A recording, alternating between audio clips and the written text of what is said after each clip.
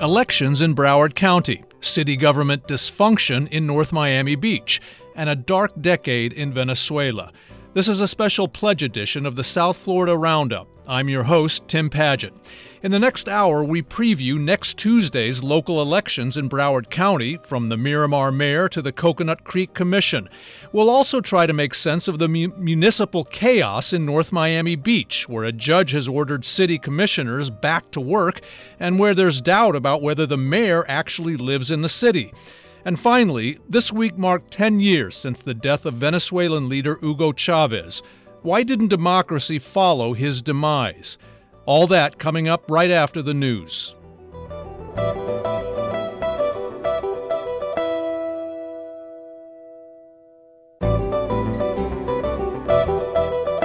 I'm Tim Paget. Welcome to a special pledge edition of the South Florida Roundup on WLRN.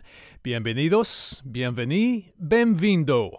You can make your donation to continue to support programs like this by calling 866-247-9576 or on WLRN.org.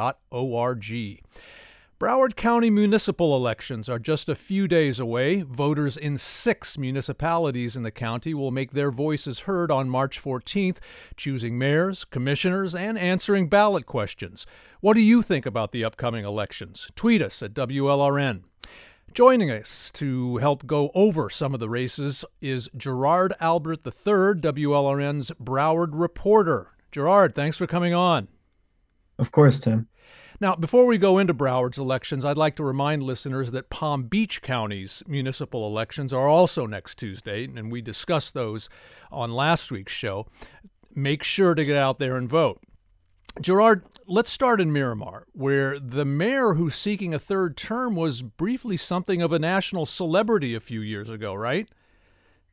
Right, that's Wayne Messam. He briefly ran for president, right, and obviously unsuccessfully, but it did get him a little bit of name recognition outside of the city of Miramar. Right, and Miramar's first black mayor, right? Yes, he is born to Jamaican parents, and he represents a lot of the community out there, a lot of Jamaicans and Haitians in Miramar. Right. And very popular, as you point out. I mean, Messam won re-election 4 years ago with 86% of the vote. Now, his challenger, businessman Rudy Theophan, is running for office for the first time. Is he any real threat to Messam? Well, not really. The case he's been trying to make is that Messam ignores the eastern and central parts of Miramar, which are the older and lower income parts of Miramar. But that's not really true when you look at what Messam's been doing in those areas, increasing drainage and stormwater systems, which has been a problem in that area. Right. Now, you pointed out that Miramar is actually Florida's 14th largest city, and I read that more large corporations are headquartered there than in any other South Florida city. So this is hardly an inconsequential mayoral contest, right? No, it's a big city and it's growing. It's kind of like the magnet for a lot of these corporations, Sealand, Spirit Airlines, even NBC6 is headquartered there. So yeah, it affects a lot of people and a lot of corporations who's in charge there. And one of the cruise lines, right? Yes. Right. So, going back to that brief celebrity that Messam enjoyed back in the last presidential election, do you think that Messam will run for president again next year? You can't say for sure, but he hasn't been making the same moves as he did when he ran for president, going around the state and around the country like he was and appearing at different events. So hard to say for sure, but it doesn't look like he's making the same moves. Right.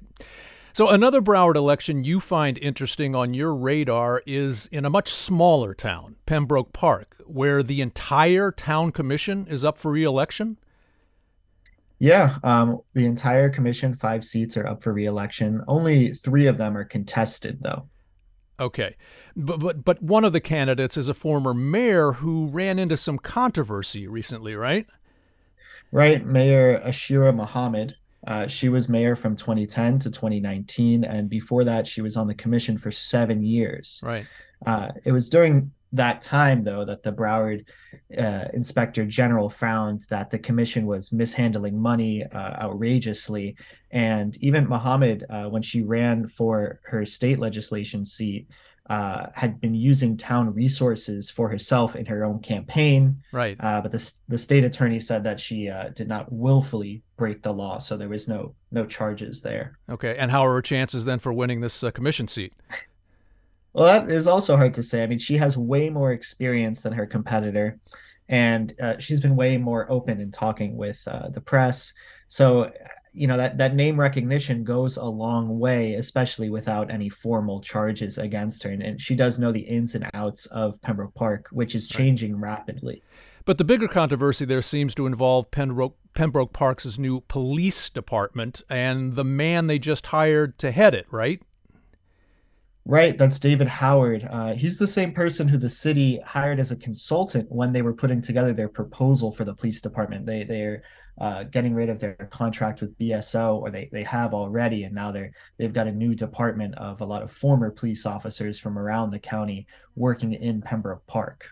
But going into, I mean, there was a bit of I don't want to say scandal, but the controversy had a lot to do with, they really weren't vetting a lot of the cops that they were hiring to come into this new police department, right?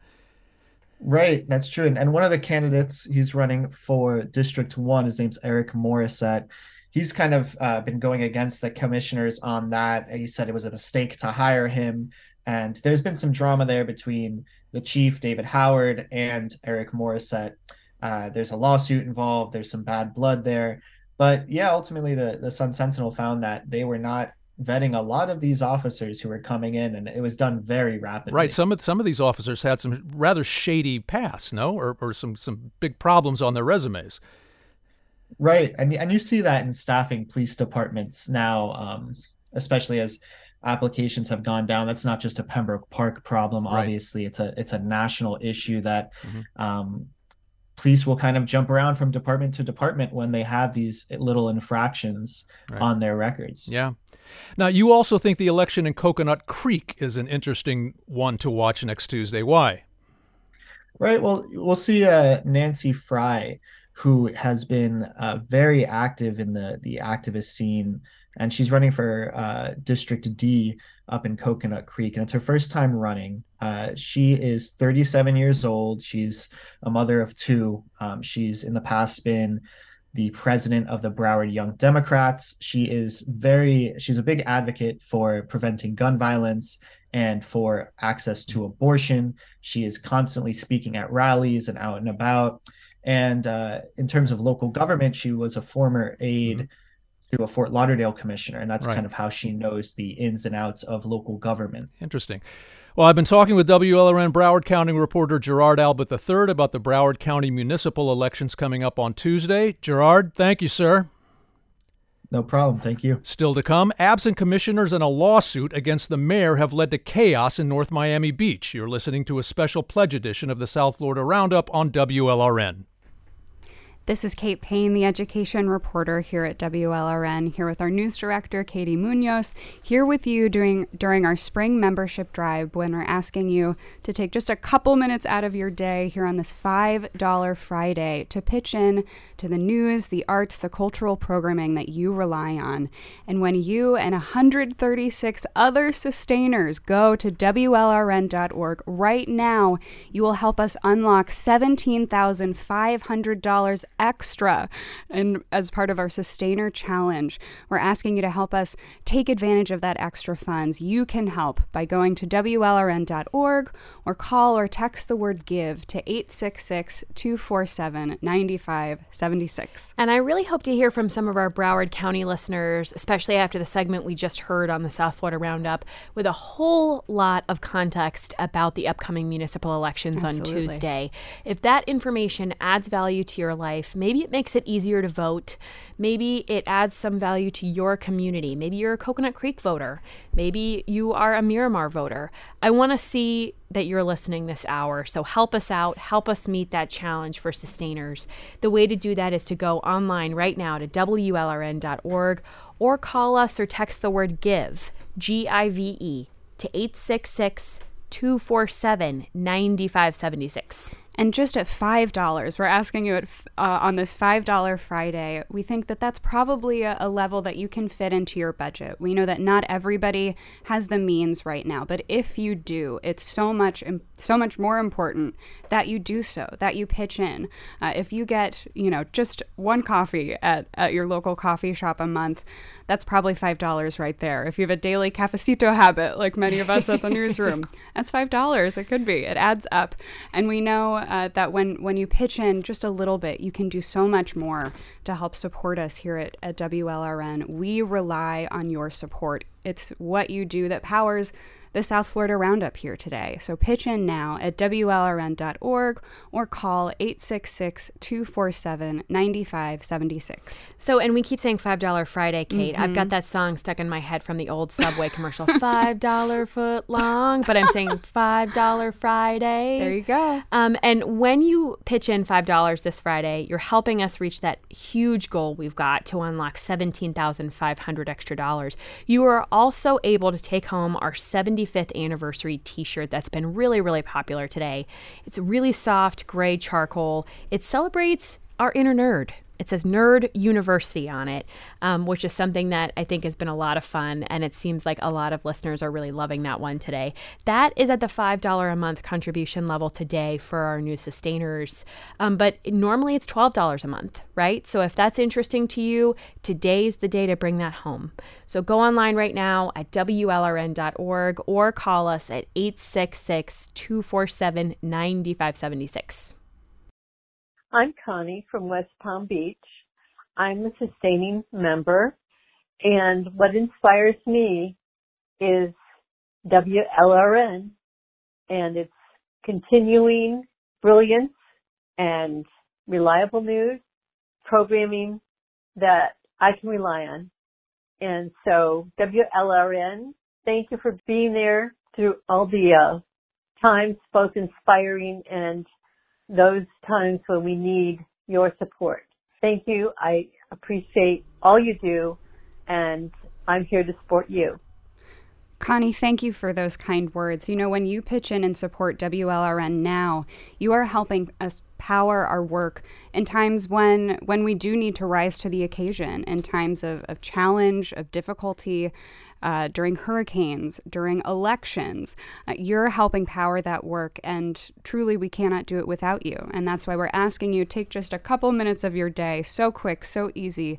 Go to WLRN.org or call 866-247-9576. We need 135 sustainers to help us reach that challenge today only. You and 134 of your closest friends. Please help us out. Be one of those 135 people. That really helps us unlock some support that the station really needs to keep going for you, and to also increase we're always looking to increase the quality of our programming and our newscasts for you. This is one way to help us help you. So go online right now. Again, it's at WLRN.org. If you've got the WLRN mobile app, you can also donate there as well. Or call us. We're at 866-247-9576 here on your lunch break on this Friday. And coming up, we'll have more of the South Florida Roundup in just a few moments.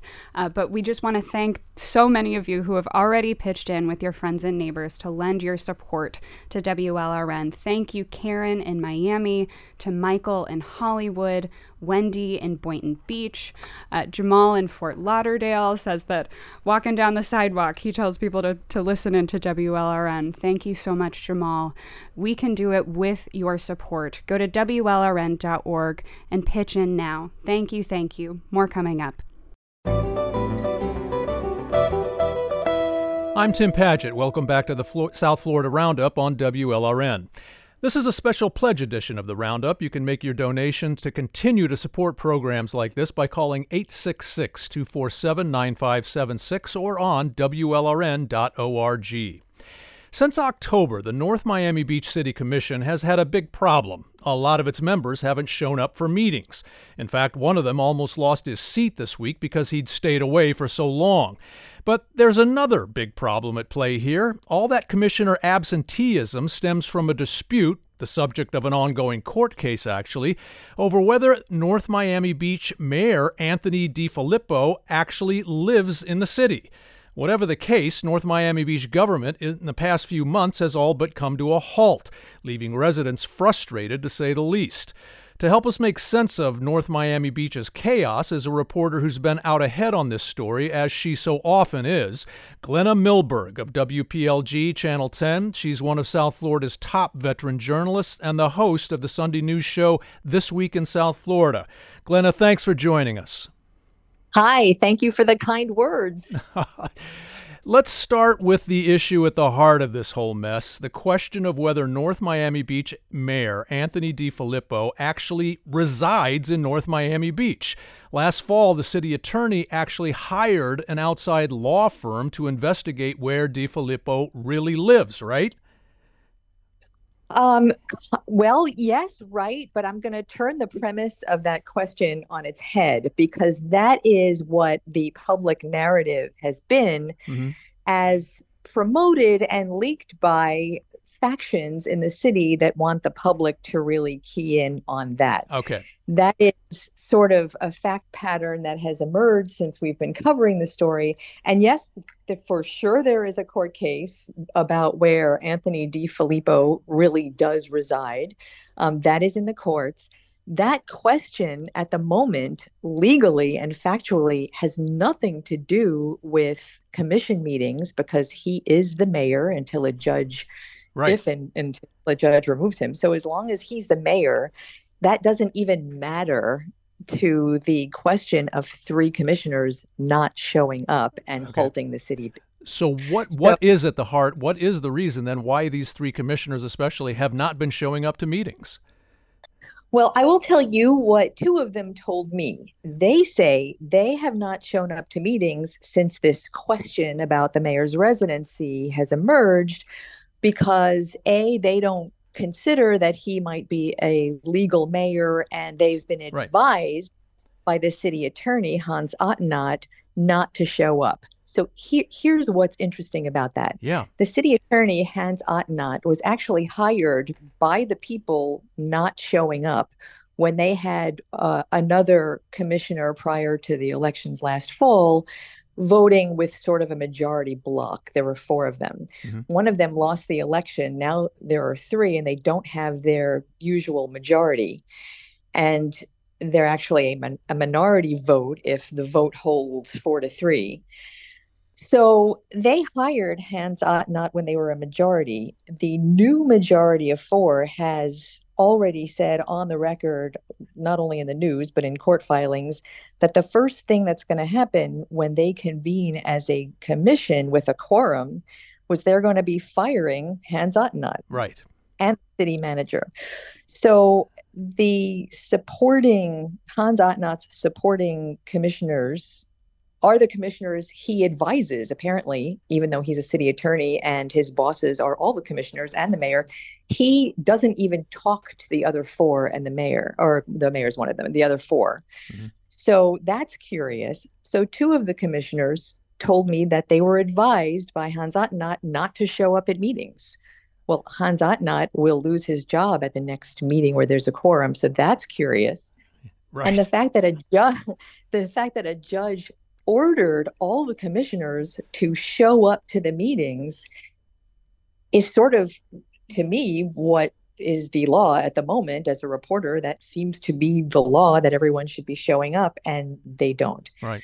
February was the last meeting that they didn't show up in. There is a question, because the city charter says 120 days if a commissioner doesn't show up, the seat is vacant. That's also a court question. So the essential thing to me I report on behalf of residents. North Miami Beach residents don't have a functioning government at the moment. And the essential question there is why these three people are not showing up, despite a court order, despite the mayor still being the mayor, while his residency question is in the court. And the focus of this week's court hearing was about one of those three commissioners in particular, Michael Joseph, who hadn't attended even one commission meeting since last October. Now, one of his fellow commissioners, who is part of that that other faction you've just been describing, Jay Chernoff, actually filed a lawsuit against Joseph, citing a provision that you also have just mentioned of the North Miami Beach Charter that says if a commissioner hasn't attended a meeting in 120 days, that commissioner loses his or her seat. So what did the Miami-Dade County judge say about all that this week? So that was actually yesterday, and the counting of the 120 days is sort of fuzzy math at the moment, because the last commission meeting that Commissioner Michael Joseph attended was in October. And if you count from that last meeting, there are 120 days plus that are up, and the seat gets vacated by charter. But there was no meeting in November. So his argument is, well, I haven't shown up since October, but really there was no meeting in November to show up to. So the count should start in December when I didn't show up. And if you count from December, 120 days is not up yet. And what the judge did was, after kind of raising eyebrows and shaking heads and saying, well, we need to really hear evidence about that, and today's not that day. So let's set a court hearing to hear evidence on that. Meanwhile, March 21st is the next meeting. Right. And if you don't show up for that one, there's going to be an issue. Right. So that's kind of on hold too at the moment. Mm-hmm. If you can stand another minute and a half, I want to just launch something that is very salient to all of this. We'll get to that. Right. I just need to let people know that I'm Tim Padgett. You're listening to the South Florida Roundup, and we're talking with journalist Glenna Milberg about the municipal dysfunction in North Miami Beach. So, Glenna, stage is yours again. The dysfunction actually apparently has been going on far longer than I've been reporting on it. I just want to throw that out. Right. There's all kinds of history there. But here's what the focus that you started out with was on the mayor's residency. Mm-hmm. And that is factually, that is a court case right now that is being looked at in the courts. But here's why. That question comes from a quote unquote private investigation that was launched by a privately paid contractor, a private eye, who opined in this report, apparently commissioned by that city attorney, Hans Ottenott, and funded by a political operative.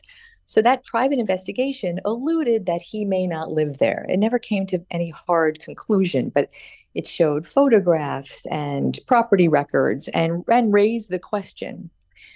The private investigation was then shopped to reporters, including me and a roster of other people.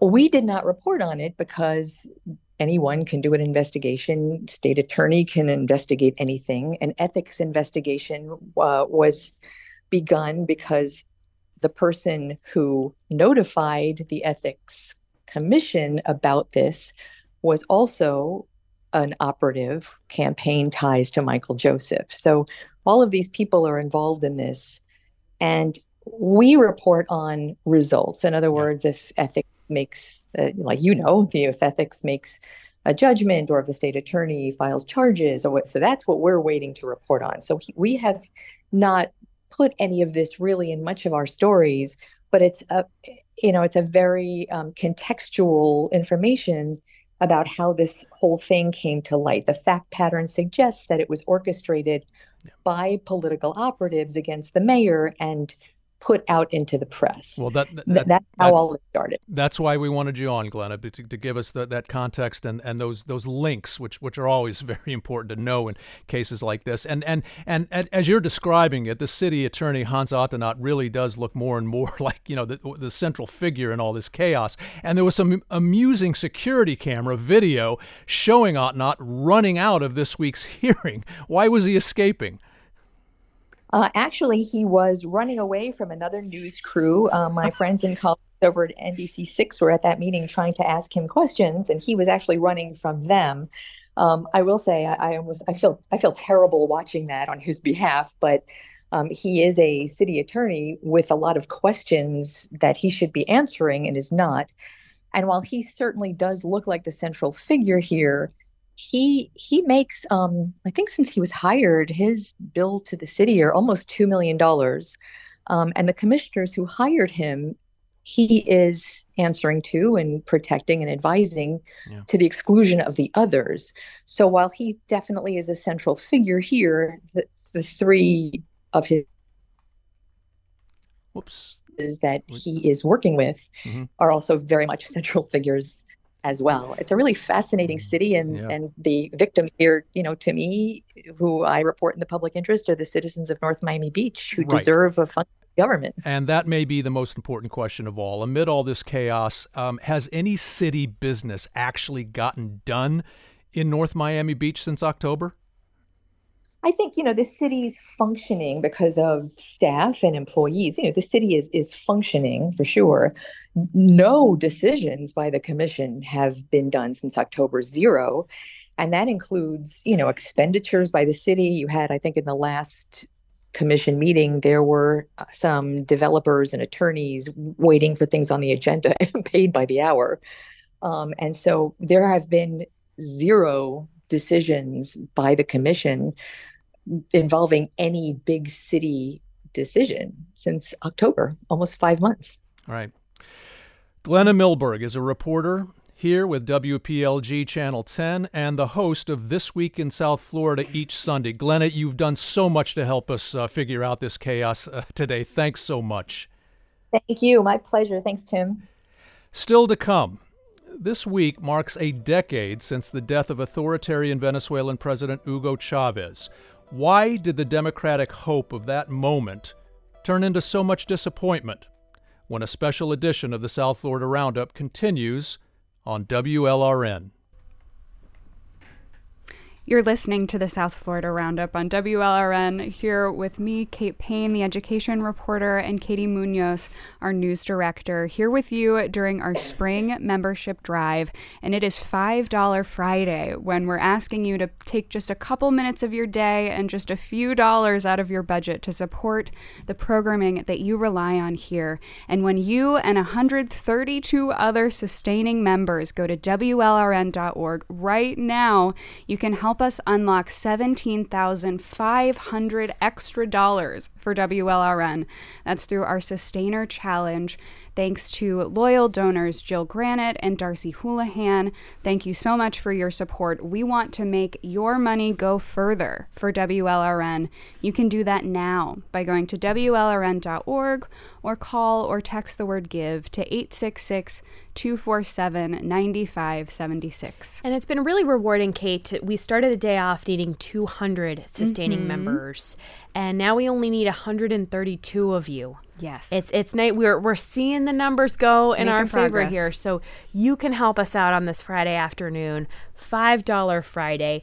Maybe you're finishing a late lunch. Maybe you're thinking about your weekend plans. Contribute to WLRN before you start your weekend.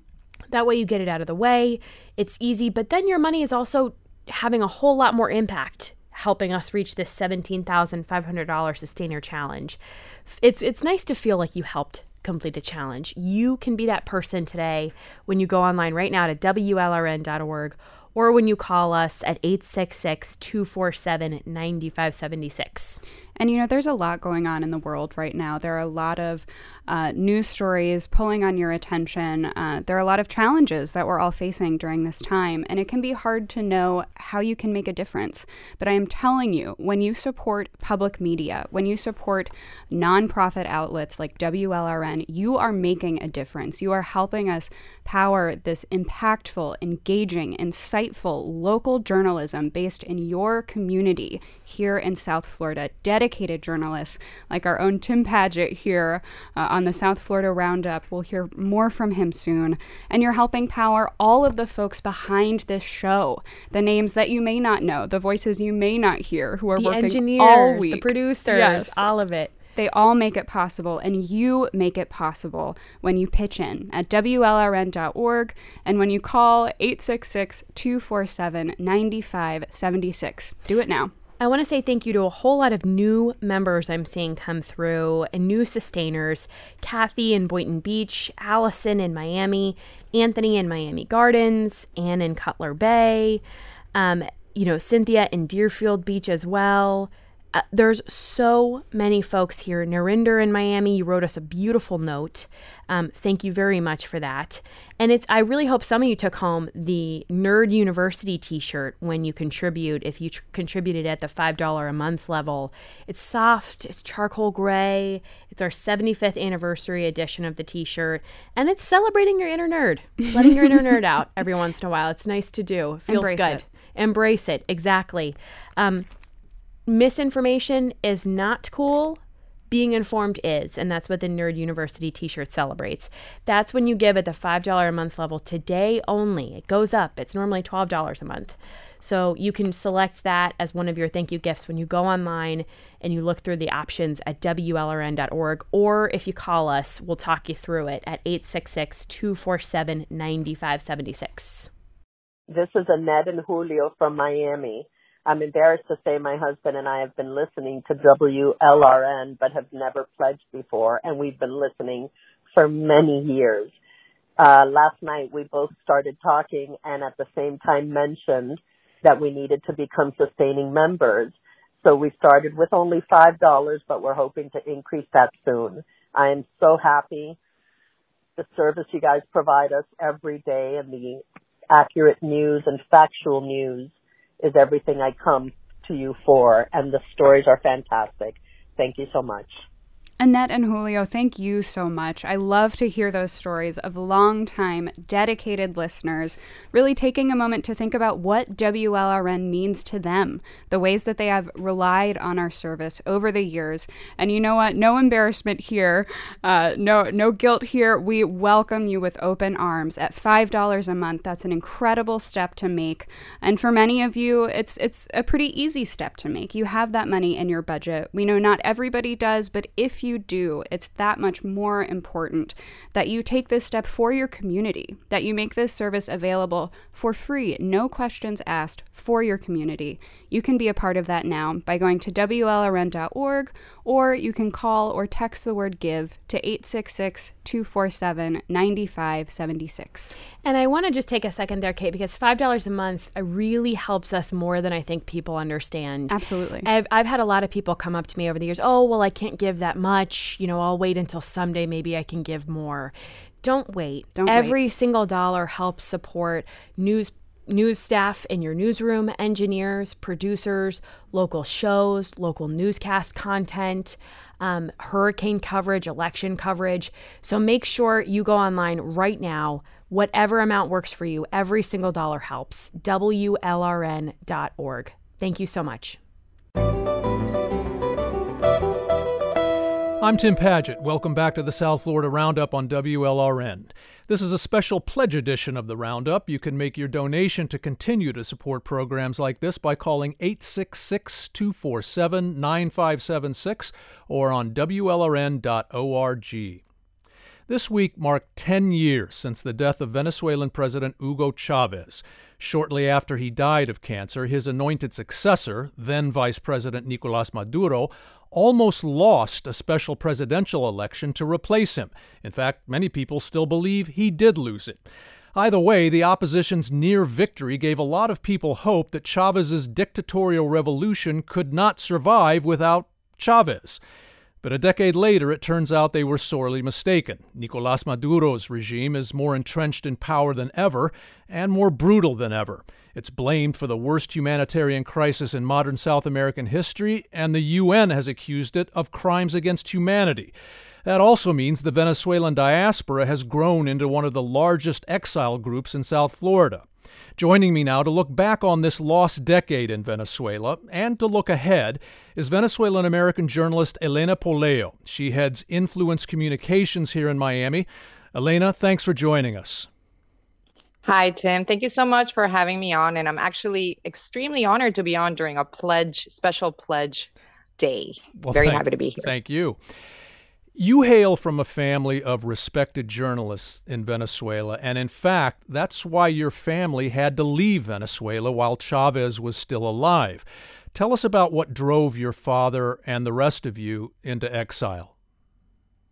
Yep, that is correct. I left right as it was time for me, a year after I finished high school. I was already working in the family newspaper. We had a newspaper called El Nuevo País and a magazine called Zeta, Zeta, right, which was a weekly magazine, kind of like Time is for the United States. It was a nationally distributed newspaper, daily newspaper and magazine. And so the magazine was weekly and the newspaper was daily, distributed nationally.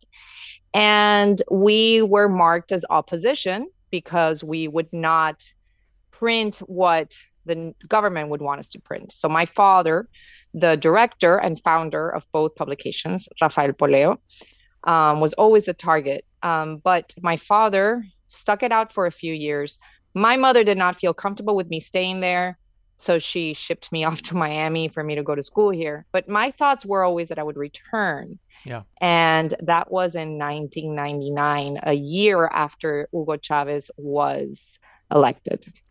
So since then, now I live here, like you said. But your father, as I recall, yes, he drew the ire of Chávez for some comment he made on TV, and then next thing you know, yeah, he was actually, like I said, he stuck it out.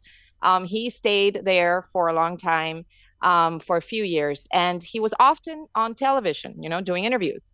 And in one of those interviews, he said that Chávez would end up head down like Mussolini. And in that sense, when Chávez saw that, he pointed him out in one of his famous, 9-hour press conferences. Right. Aló, presidente. Yeah. Aló, presidente. And he said, that guy, Rafael Poleo, go find him and put him in jail. He actually called him out by name. Yeah. So my father had to leave Venezuela, in the dark of the night, and ended up in Miami, like so many of us expats have. Same thing with my brother, who was the director, as well as my sister, who was also a director in the newspaper. Right. So we all ended up here many years ago. So let's go back to March 2013 and the news that Chávez had died.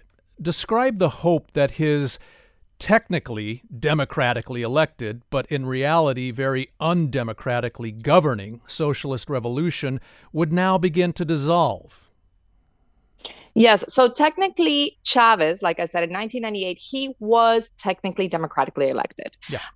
And you could add up all the other votes from all the other different parties, and it would not add up to the amount of votes that Chávez got at the time.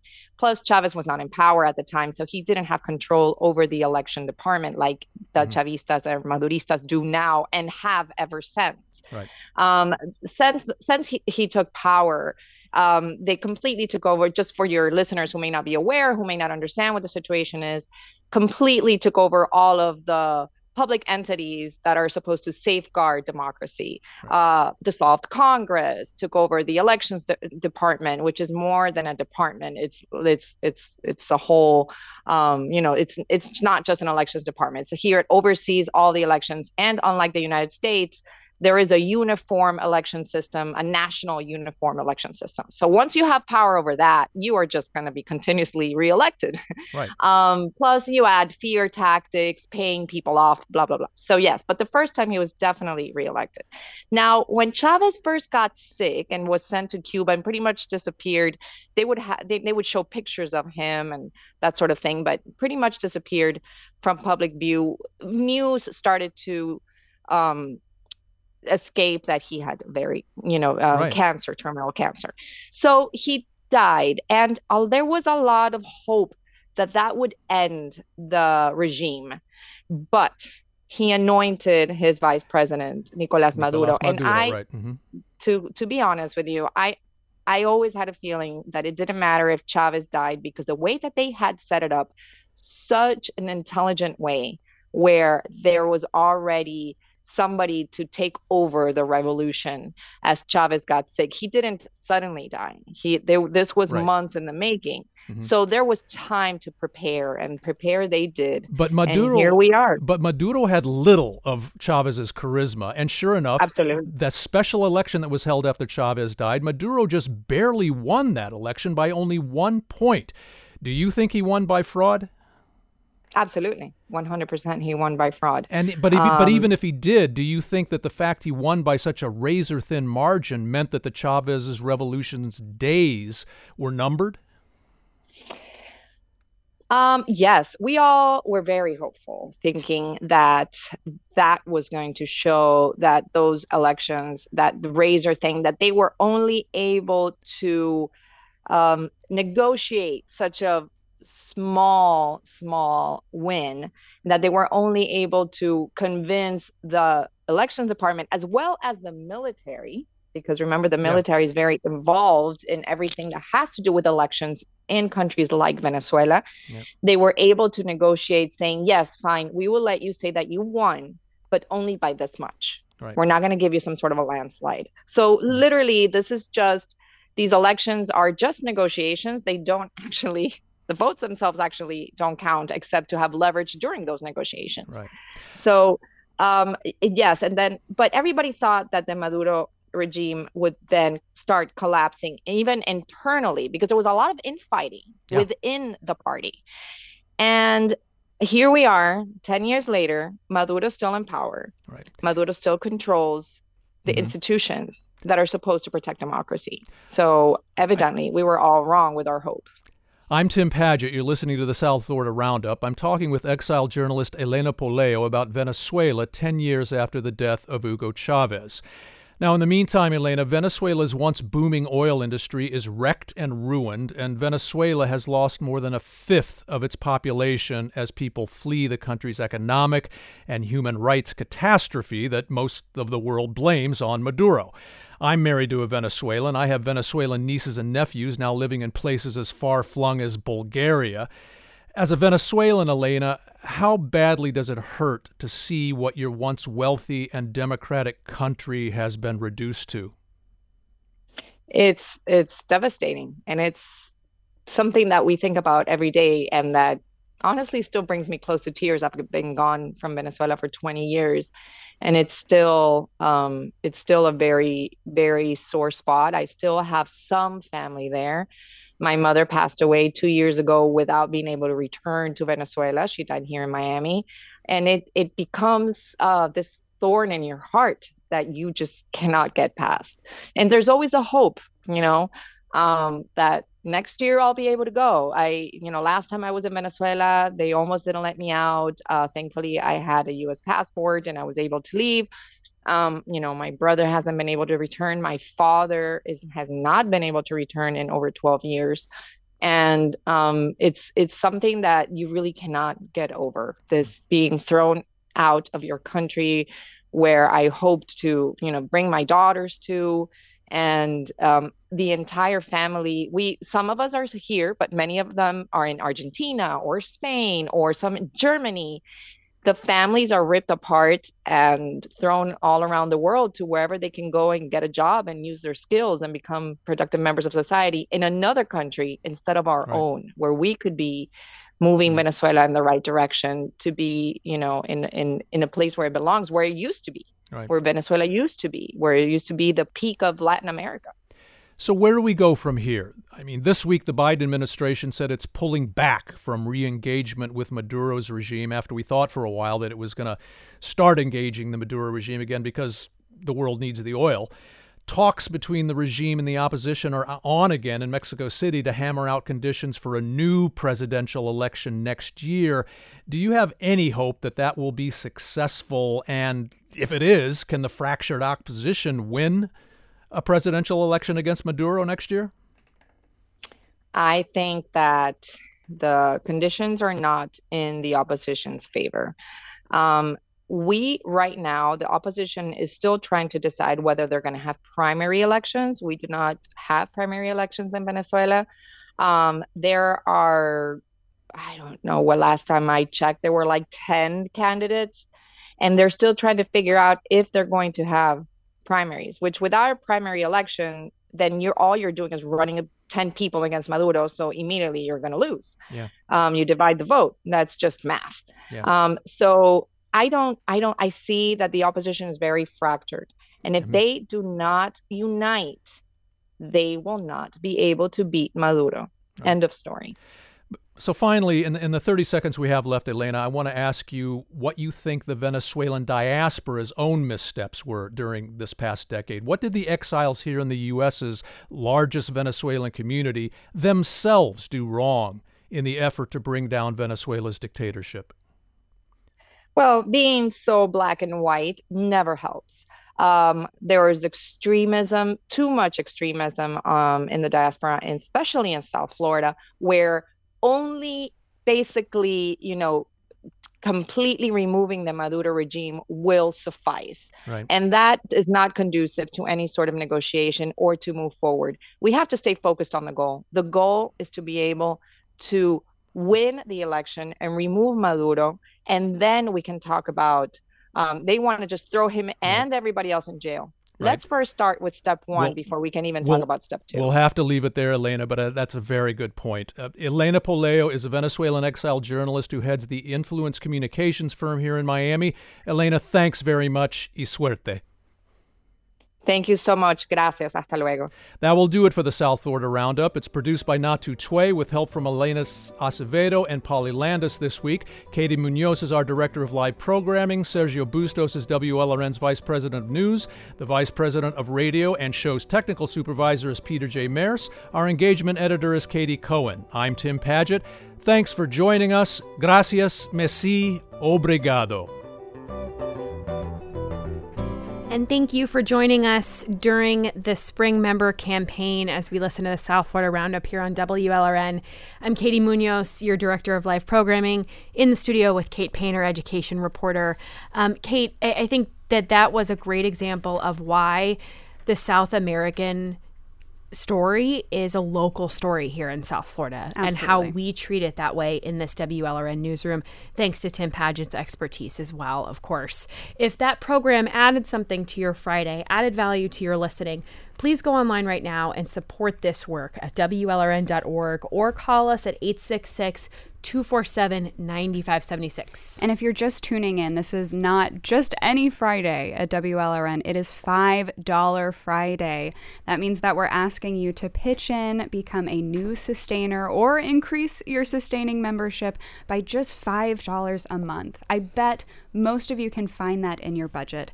And when you and 131 other sustainers go to WLRN.org right now, you can help us take advantage to unlock $17,500 extra dollars for WLRN, okay? So we want you and just about 100 of your closest friends to help us now. And that's thanks to our loyal donors, Jill Granite and Darcy Houlihan, who have made this possible to unlock that extra money here. So go to WLRN.org now, or you can call or text the word GIVE to 866-247-9576. And one of the things we really haven't mentioned this hour, Kate, is when you donate now, you are entered into our grand prize drawing.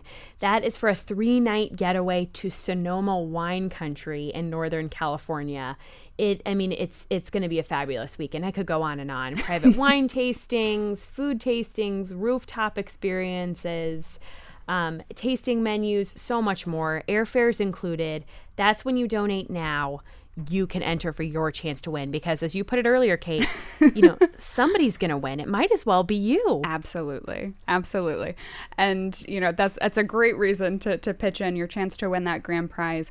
But we also know, another excellent reason is the programming that you rely on here at WLRN. We just heard that incredibly compelling conversation with a Venezuelan expat here in Miami and her family's struggle to try and carry out the work of journalism under fire in Venezuela. And when you pitch in and help support WLRN, you are helping fuel the free press here in the United States, our ability to ask hard questions, to challenge those in authority, to challenge those in power. It's a very vital, important process of our democracy here that's written into the founding laws of this country. You can help that service, that mission, by going to WLRN.org, or you can call or text 866-247-9576. That's one of the many reasons we love you in this newsroom, Kate. Very inspiring on this Friday afternoon. She inspires us all. Listener support is the largest share of our funding for all of your favorite programs on WLRN. That includes the South Florida Roundup you just heard, the Florida Roundup, that's statewide before that, but it also includes your NPR programming that you love so much as well. Listener support also does one other thing for us that many people maybe don't realize. Your $5 a month helps us create stronger editorial independence. Speaking a little bit to what you mentioned earlier there, Kate. So no other funding sources come in anywhere close to the freedom that your listener support gives to WLRN. That is what enables us to report without fear or favor. So our editorial independence matters as much as it ever has, maybe even more. Your support does too, and that's what keeps us this free and independent press. That's when you give now at WLRN.org or call us at 866-247-9576. Yes, this is Ruben Simpson from Miami, and I have donated in the past, just large lump sums. I finally decided to have a monthly donation to help support WLRN for all the great stories, up-to-date news. Just thankful that I'm able to have a radio station that gives me honest, truthful news, information. Thank you, WLRN. And thank you, Ruben. We so appreciate you taking that big step to not just donate a one-time gift, but to become a sustaining member. That really is the easiest way for you to give. You set it and forget it. You give us your credit card number, your bank account, whatever is the best option for you.